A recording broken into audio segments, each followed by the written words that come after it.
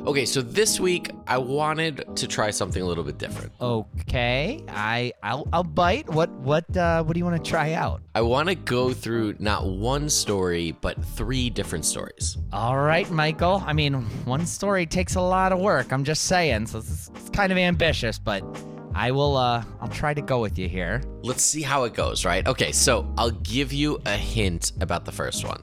The clock is ticking for Tesla CEO Elon Musk. He now has 3 weeks to close on his blockbuster purchase of Twitter if he wants to avoid a trial. The Delaware judge granted Musk this small extension just days before the two parties were set to close on the original deal. All right, that was easy. That's the whole Elon Musk Twitter deal. That's right. We're going to cover how we got here, what this X app platform could be that Musk has been talking about on Twitter.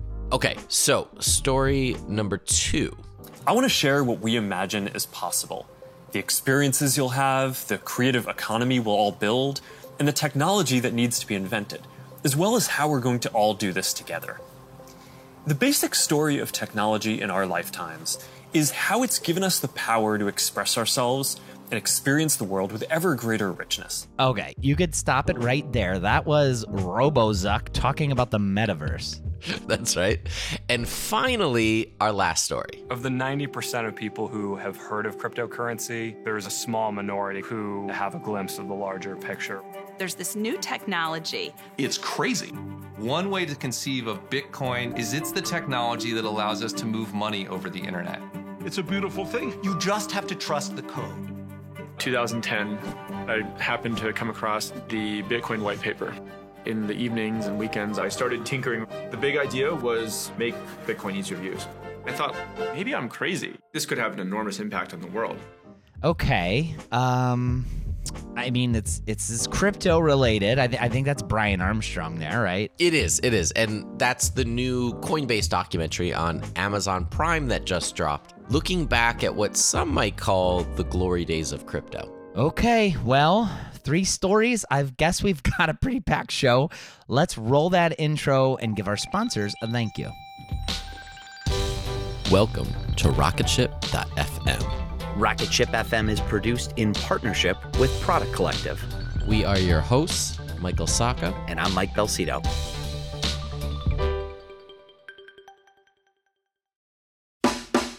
This episode is sponsored by PorkBun.com. PorkBun is a refreshingly different domain name registrar that's different from the other ones like GoDaddy or Namecheap. They've got low prices on hundreds of different domain extensions. They've got everything from .com domains to really cool ones like .pro, .dev, .xyz.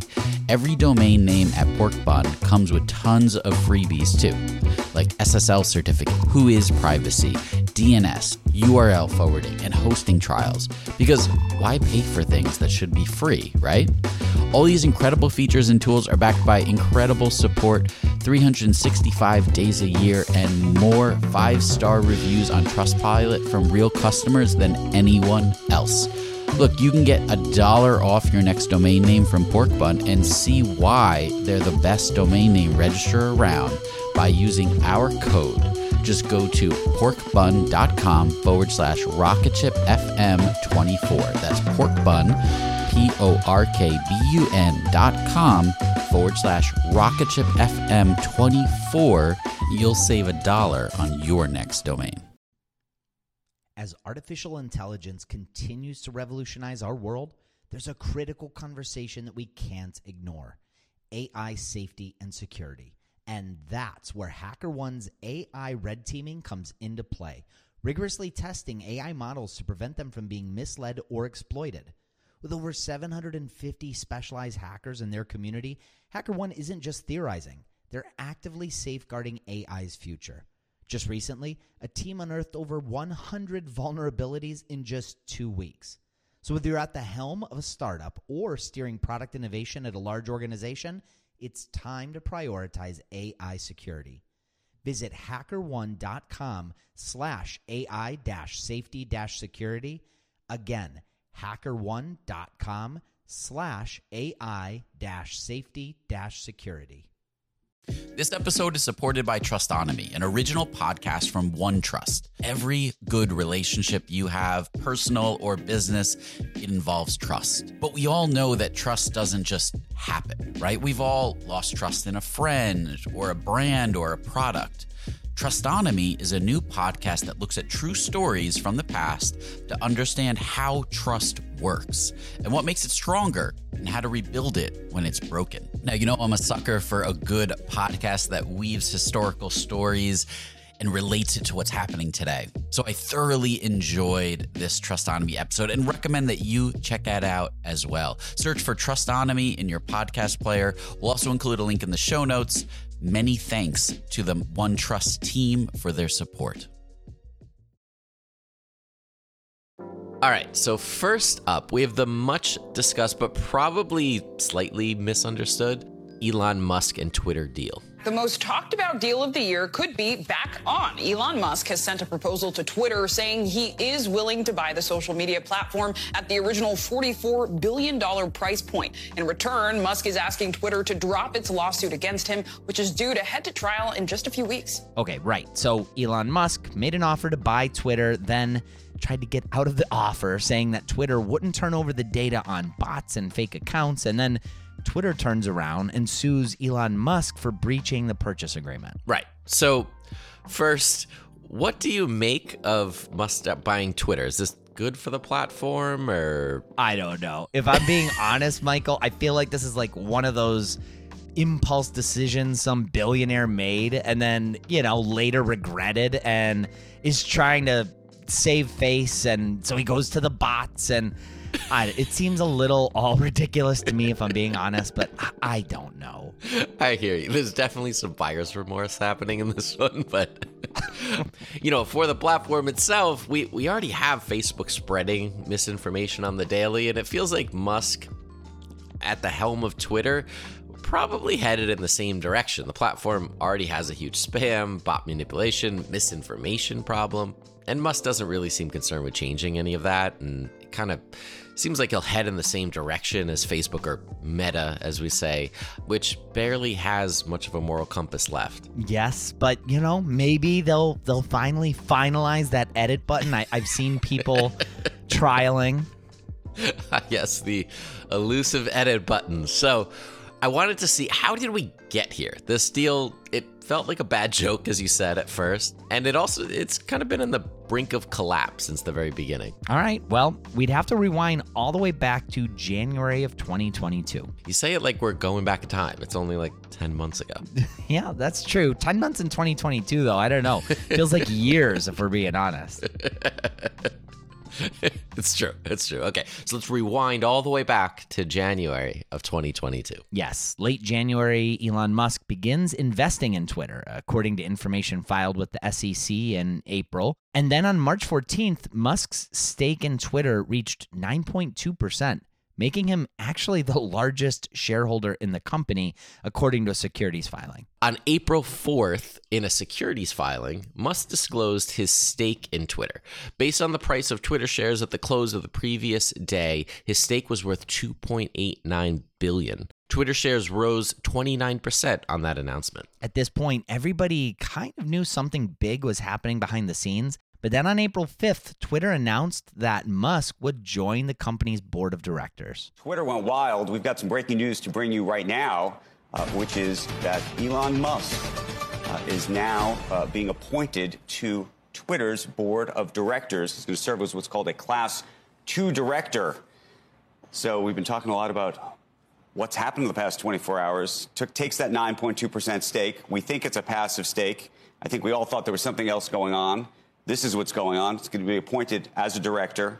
And then the question, of course, is how much influence is he really going to have? I don't know if we did think it. We never really did think it was a passive stake, although it's all semantics because he's not your normal activist. He's a activist that he's wants much more powerful against things done a lot more quickly. I don't think he's trying to shake things up. So the stock moved about 25% yesterday. It's moving about 5% on this news now. He will participate in director benefit arrangements applicable to non-employee directors. That means I think he's paid. I know. That's what I wanted. Yeah, no. That means he would get paid. I don't know. That's what I mean. $200,000 or $300,000, whatever. Twitter CEO Parag Agrawal says he's both a passionate believer and intense critic of the service, which is exactly what we need on Twitter and in the boardroom to make us stronger in the long term. Welcome, Elon. But then, on April 11th, there are more questions tonight about the future of Twitter. The world's richest man and largest individual shareholder of the company backed out of plans to join its board of directors. But that means he is now free to expand his stake even further. Twitter CEO released a note to staff saying this in part: there will be distractions ahead, but our goals and priorities remain unchanged. The decisions we make and how we execute is in our hands and no one else's. Musk turns away from the board position so that he can continue to increase his ownership stake in Twitter. Now, on April 14th, just 3 days later, Musk offers to buy Twitter at $54.20 per share, valuing the company at around $43 billion, according to an SEC filing. The offer amounts to a 38% premium above where the price stood a day before Musk's investment in Twitter became public. Musk wrote, "I invested in Twitter as I believe in the potential to be the platform for free speech around the globe, and I believe free speech is a societal imperative for functioning democracy. Twitter needs to be transformed as a private company," which, of course, set off all the speculations about why he wanted to take the company private. Yeah, and who could blame them, right? I mean, free speech has been a dog whistle within far-right politics for a while now. Yeah, I mean, Musk knows what he's doing. He likes this kind of game. But now on April 15th, Twitter adopted a poison pill provision to prevent the acquisition, or at least prevent it from falling apart. A poison pill allows current stockholders to purchase additional shares at a discounted price, diluting the shares owned by Musk and making it more expensive for him to buy the company. In an announcement, Twitter said the poison pill would be triggered if any individual or entity acquires at least 15% of the company's shares. Yeah, now the goal here is to prevent outsiders from gaining control without negotiating with the company's board or paying a negotiated buyout price to all shareholders. Courts have upheld poison pills as a legitimate defense by corporate boards, which are not obligated to accept any offer that they don't deem to be in the company's long-term interest. So this is holding him at arm's length. They're like, we trust you, but we don't really trust you. So then on April 21st, Musk says in the security filings that he has garnered commitments of about $46.5 billion in financing for the possible Twitter acquisition. April 25th, Twitter accepts Musk's offer to acquire the company and values the deal at $44 billion, according to an announcement from the company. Now they're locked in, right? And things start to get really interesting. Yes. So 4 days later, after Musk and Twitter reach a deal, he sells about $8.5 billion worth of Tesla stock to help finance the bid. Yes, and on May 4th, Musk secured more than $7 billion in financing for the deal, including commitments from Oracle co-founder Larry Ellison, venture capital firm Sequoia Capital, and cryptocurrency exchange Binance, at least according to a securities filing. 2 days later, May 6th, in a pitch deck for investors, Musk says he will quintuple Twitter's revenue by 2028, increasing annual earnings to $26.4 billion. Days later, Musk says he would reverse Twitter's ban of the account that belongs to former President Donald Trump. The remarks from Musk were made virtually at actually an auto conference. It was not correct to ban Donald Trump. I think that was a mistake because it alienated a large part of the country and did not ultimately result in Donald Trump not having a voice. He is now going to be on Truth Social, as will a large part of the right in the United States. And so I think this could end up being, frankly, worse than having a single forum where everyone can debate. I guess the answer is that I would reverse the perma ban. Obviously, I don't own Twitter yet, so this is not like a thing that will definitely happen, because what if I don't own Twitter? Then on May 12th, things really heat up, and Twitter announces a temporary hiring freeze pending Musk's acquisition, and 2 top executives leave the company. Then Musk begins talking about the Twitter filing, where they claim that bots only represent 5% of active users on the platform, which he clearly doesn't believe. I don't think anyone believes that who's used Twitter, but it's already really strange. The shaky deal, it's starting to go south at this point. Then, on May 26, Twitter shareholders bring a class action lawsuit against Musk over alleged stock manipulation tied to the tumultuous acquisition process. At the time, Twitter stock has fallen more than 12% since Musk announced his bid. All this talk, it's not helping out the Twitter stock price at all, and shareholders were not happy. Then on June 6th, Musk threatened to pull out of the deal if Twitter didn't provide additional information about the prevalence of bots on the platform. In a statement, Twitter said that it had been sharing information with Musk, quote, in accordance with the terms of the merger agreement. So that brings us to July. We're just kind of stumbling forward here. Musk again moved to terminate his acquisition of Twitter, pointing to the issue of these fake accounts. Then, on July 12th, Twitter sued Musk in Chancery Court in Delaware to force him to complete the deal. If permitted to abandon the deal, Musk is forced to pay a $1 billion termination fee. Then, on July 19th, a Delaware court determined that the trial in a lawsuit brought by Twitter against Musk should take place in October, granting an expedited timeline for the case. Yes, but we're not in October quite yet. I mean, we are in real life, but not in this timeline yet. Let's go back to August 23rd. And it's all about alleged security vulnerabilities and recklessness. The disclosure obtained by CNN and also the Washington Post comes from Twitter's former head of security. Peter Zatko's claims were sent last month to Congress and several federal agencies. In this 200-page disclosure, Zatko portrays a chaotic environment at a mismanaged company that allows too many staffers access to central controls and sensitive information without adequate oversight.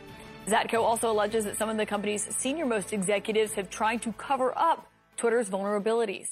What a blow. Twitter responds by saying that Zatko was spreading a false narrative about Twitter and was fired for ineffective leadership and poor performance. Zatko, who's also known by the name Mudge, is a longtime hacker advocate who's the most prominent member of the high-profile hacker think tank, The Loft, as well as the computer and culture hacking cooperative, The Cult of the Dead Cow. He also served at Google and DARPA. Surprisingly enough, this story pretty much faded away without really affecting the deal much. Yeah, it's still kind of ongoing, but yeah, it didn't kill the deal as many had expected it to. So then on October 4th, Elon Musk took everyone by surprise when he offered to buy Twitter again at his original offer. What is interesting is the timing of Musk's offer, as it appears he's kind of run out of moves here. Musk tried to get out of the deal initially by claiming that Twitter lied in its estimate that less than 5% of its daily active users were spam or fake, but his claims, they have no solid proof. And with the scheduled trial less than 2 weeks away, Musk and his lawyers finally realized his case couldn't be won in court. So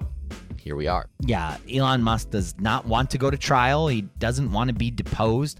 That's a huge risk for him, right? Yeah. So how the hell is he going to pay for this? Okay, well, as far as I understand it, Musk has pledged to provide $46.5 billion in equity and debt financing for the acquisition, which covers the $44 billion price tag and closing costs. Banks, including Morgan Stanley and Bank of America, they committed to provide $13 billion of debt financing to support the deal. Musk's $33.5 billion equity commitment, that would include his 9.6% Twitter stake, which is worth $4 billion, and the $7.1 billion he secured from equity investors like Oracle co-founder Larry Ellison and the Saudi prince Alawid bin Talal. That's the same Alawid bin Talal that invested $500 million in Russian firms as the Ukraine war launched, right? Right, but he was one of the few investors who initially spoke out against Musk's takeover and said it did not reflect Twitter's intrinsic value given its growth prospects. But in late May, Alawid tracked back on his comment and agreed to contribute 35 million Twitter shares worth $1.9 billion to retain a stake in the company post-acquisition. Okay, so all of this still leaves Musk needing to secure about $22.4 billion of funds to cover the equity financing portion of the deal. Or else, this thing is dead again, and he owes Twitter $1 billion for breaking the deal. And that same day, he tweeted, "Buying Twitter is an accelerant to creating X, the everything app." All right, so let's return to that. Plus, we'll get into the Zuckerverse after a quick break. This episode is brought to you by Bumble.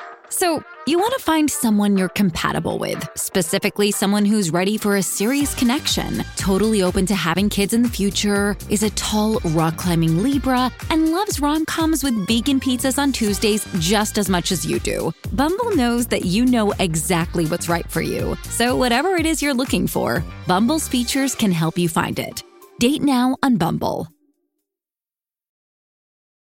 So before the break, we caught up on Elon Musk, the Twitter drama. It's looking like Musk will either need to sell off more of his Tesla or SpaceX stock to fund the deal, or he's going to break his deal and pay $1 billion to Twitter. It's crazy that it could actually come to that, and he would be just fine. But if the deal does go through, what is this X platform he's talking about, right? Yeah, product people everywhere, I'm sure, are curious. So here's what we're able to decipher so far. X, it appears, is Musk's idea for a worldwide social media platform modeled after WeChat. In China, WeChat is used by more than 1 billion people as an all-in-one social media, instant messaging, and mobile payments app. Used to order food, hail cabs, find news. It's sewn into the fabric of daily life. Mr. Musk has said that if enough people worldwide use a similar app to communicate, it could establish a payment system as well. He talked about this all-in-one platform in August when a Twitter user asked Mr. Musk whether he had considered creating his own social platform. He replied, X.com. Earlier that month, at Tesla's annual shareholder meeting, Musk said he had a pretty grand vision for X as something that would be very useful to the world. X.com is, of course, Musk's first big venture. In 1989, he helped found X.com, which was an online bank. In 2000, X.com merged with Confinity, a competing software company. And in 2001, Peter Thiel, one of Confinity's founders, replaced Mr. Musk as X.com's chief executive, and the company was renamed PayPal. In 2017, Musk bought the domain of X.com from PayPal. So, Mike, what do you make of this kind of X platform, WeChat thing that he wants to put together? Yeah, I mean, the all-in-one social media network that, does everything, access payments, helps you hail cabs. Like you said before, I mean, this does exist. I mean, in China, everybody uses WeChat. It's so ubiquitous. But it's hard to say. I mean, again, if this is something that Elon Musk is bringing to life, what makes it so, different than Twitter today? I mean, aside from all those features, if we're talking about something that, he's so worried about bots and he's worried about misinformation on one side of things, I don't know. I don't know if it necessarily solves those issues, but obviously Musk has grand visions, and those grand visions sometimes turn into really, really big things. So who knows? What do you think? Yeah, no, I agree. This one actually, like, from the guy that does, the Boring Company and the Hyperloop, he's usually aiming pretty big. This actually kind of feels small in that it does already exist. And, maybe we don't have it in the Western hemisphere here, but it doesn't feel that revolutionary to me. I don't know. Like, it could work, it could not. And I don't know if I really care if it exists or not. But I don't know. I guess for Twitter itself, the product has been really stagnant. So they've been making small bets here and there, with the audio chat. But I don't know. It's not like they're taking big swings like this would be, like a company like Meta has been doing. Yeah, and maybe this is a good transition point here, because speaking of Meta's actively developing the metaverse in what they call today Horizon World. And when you enter Horizon, it sounds something like this. Hello, and welcome to Facebook Horizon. Oh, hello. It's a place where you can meet up with your friends and make new ones while exploring virtual worlds. Dumbledore, I said Dumbledore! Some worlds are for socializing, others are for gaming, but they were all created by people like you. Like me. Now let's check out some of Horizon's tools and features. To Okay. continue, look at your left wrist and press the Safe Zone button. Your safe zone is a private space, Safe away zone. from the people and things around you. This is my No safe one will be able to see or space. talk to you while you're in your safe zone. Now, do you know where the term metaverse actually comes from? I thought it was a Zuckerberg thing, no? Well, it comes from Neil Stephenson's 1992 science fiction novel Snow Crash, in which the term metaverse was introduced to describe a digital space where people could escape their dismal realities. The book's protagonist, Hyro, is a laid-off pizza deliveryman who, with his roommate, lives in a storage unit. But he's a warrior in the computer-generated world where he visits wearing his goggles. It's kind of depressing when you think about it. Yeah, and probably accurate, but okay, back to Horizon World. You're right. So there are about 300,000 people who are signed up to this Horizon World. The whole world, it's very childish in a way. I mean, it reminds me of one of those late 90s chat rooms where you create a character and walk around to different rooms. Everybody kind of looks like some sort of manga character of some sort. Yep. I do remember going on sites like The Palace. I mean, honestly, none of it is really new. It's kind of just like the old chat rooms with fancy goggles. Yeah, exactly. So in Horizon World, for instance, there are no legs. Everybody's just kind of floating around. Yep. And from what I understand, the limitation is the device itself. It can't really support more complex graphics, at least at the scale of a metaverse. So what I've heard is you'd have to literally wear like an Xbox-sized device on your head for the graphics to improve. So they have a long way to go to really make this thing appealing. Yeah, but you know, it's not 1998, and this doesn't feel much different from an old version of, say, Second Life in virtual reality, right? Yeah, so I take you're not escaping into the metaverse nightly, Mike, after putting the kids to bed. I mean, hey, I do have an Oculus Quest. Okay. Sometimes I strap it on. I'm not really going to the metaverse, so to speak, though. Like, I've seen some VR movies. I play some VR games every once in a while, but I don't know. I'm not really stuck in the metaverse. We'll put it that way. I hear you. It feels just very like a singular activity to me, you know, where you strap in and you're lost. And that's why I just don't know if I could make it part of my daily routine. But I mean, who knows? We'll see where we are in a decade.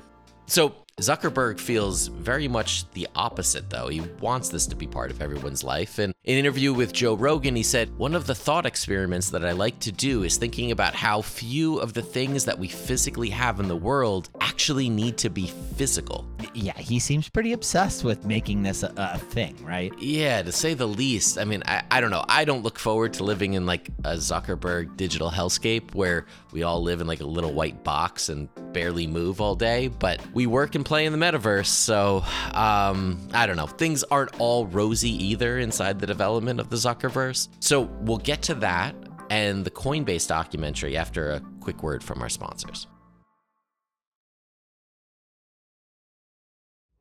So before the break, we were discussing the metaverse and their virtual world, Horizon World. Now, despite putting billions of dollars behind the metaverse development, Horizon World remains pretty buggy, and I wouldn't call it very popular. And this has caused Meta to put themselves in a quality lockdown for the rest of the year while it retools the app. In a circumstance we're probably all familiar with when working in product, Meta employees have gone on the record complaining about frequent strategy shifts that seem tied more to Zuckerberg's whims rather than some cohesive vision or plan. Yeah, in September, Vishal Shah, the vice president in charge of Meta's metaverse direction, wrote on an internal message board that he was disappointed in how few Meta employees were using Horizon Worlds. Now, that was according to a post obtained by the New York Times. Mr. Shah said that managers would begin tracking workers' use of Horizon Worlds, saying that they're testing their own technology and that would be essential. He was quoted as saying,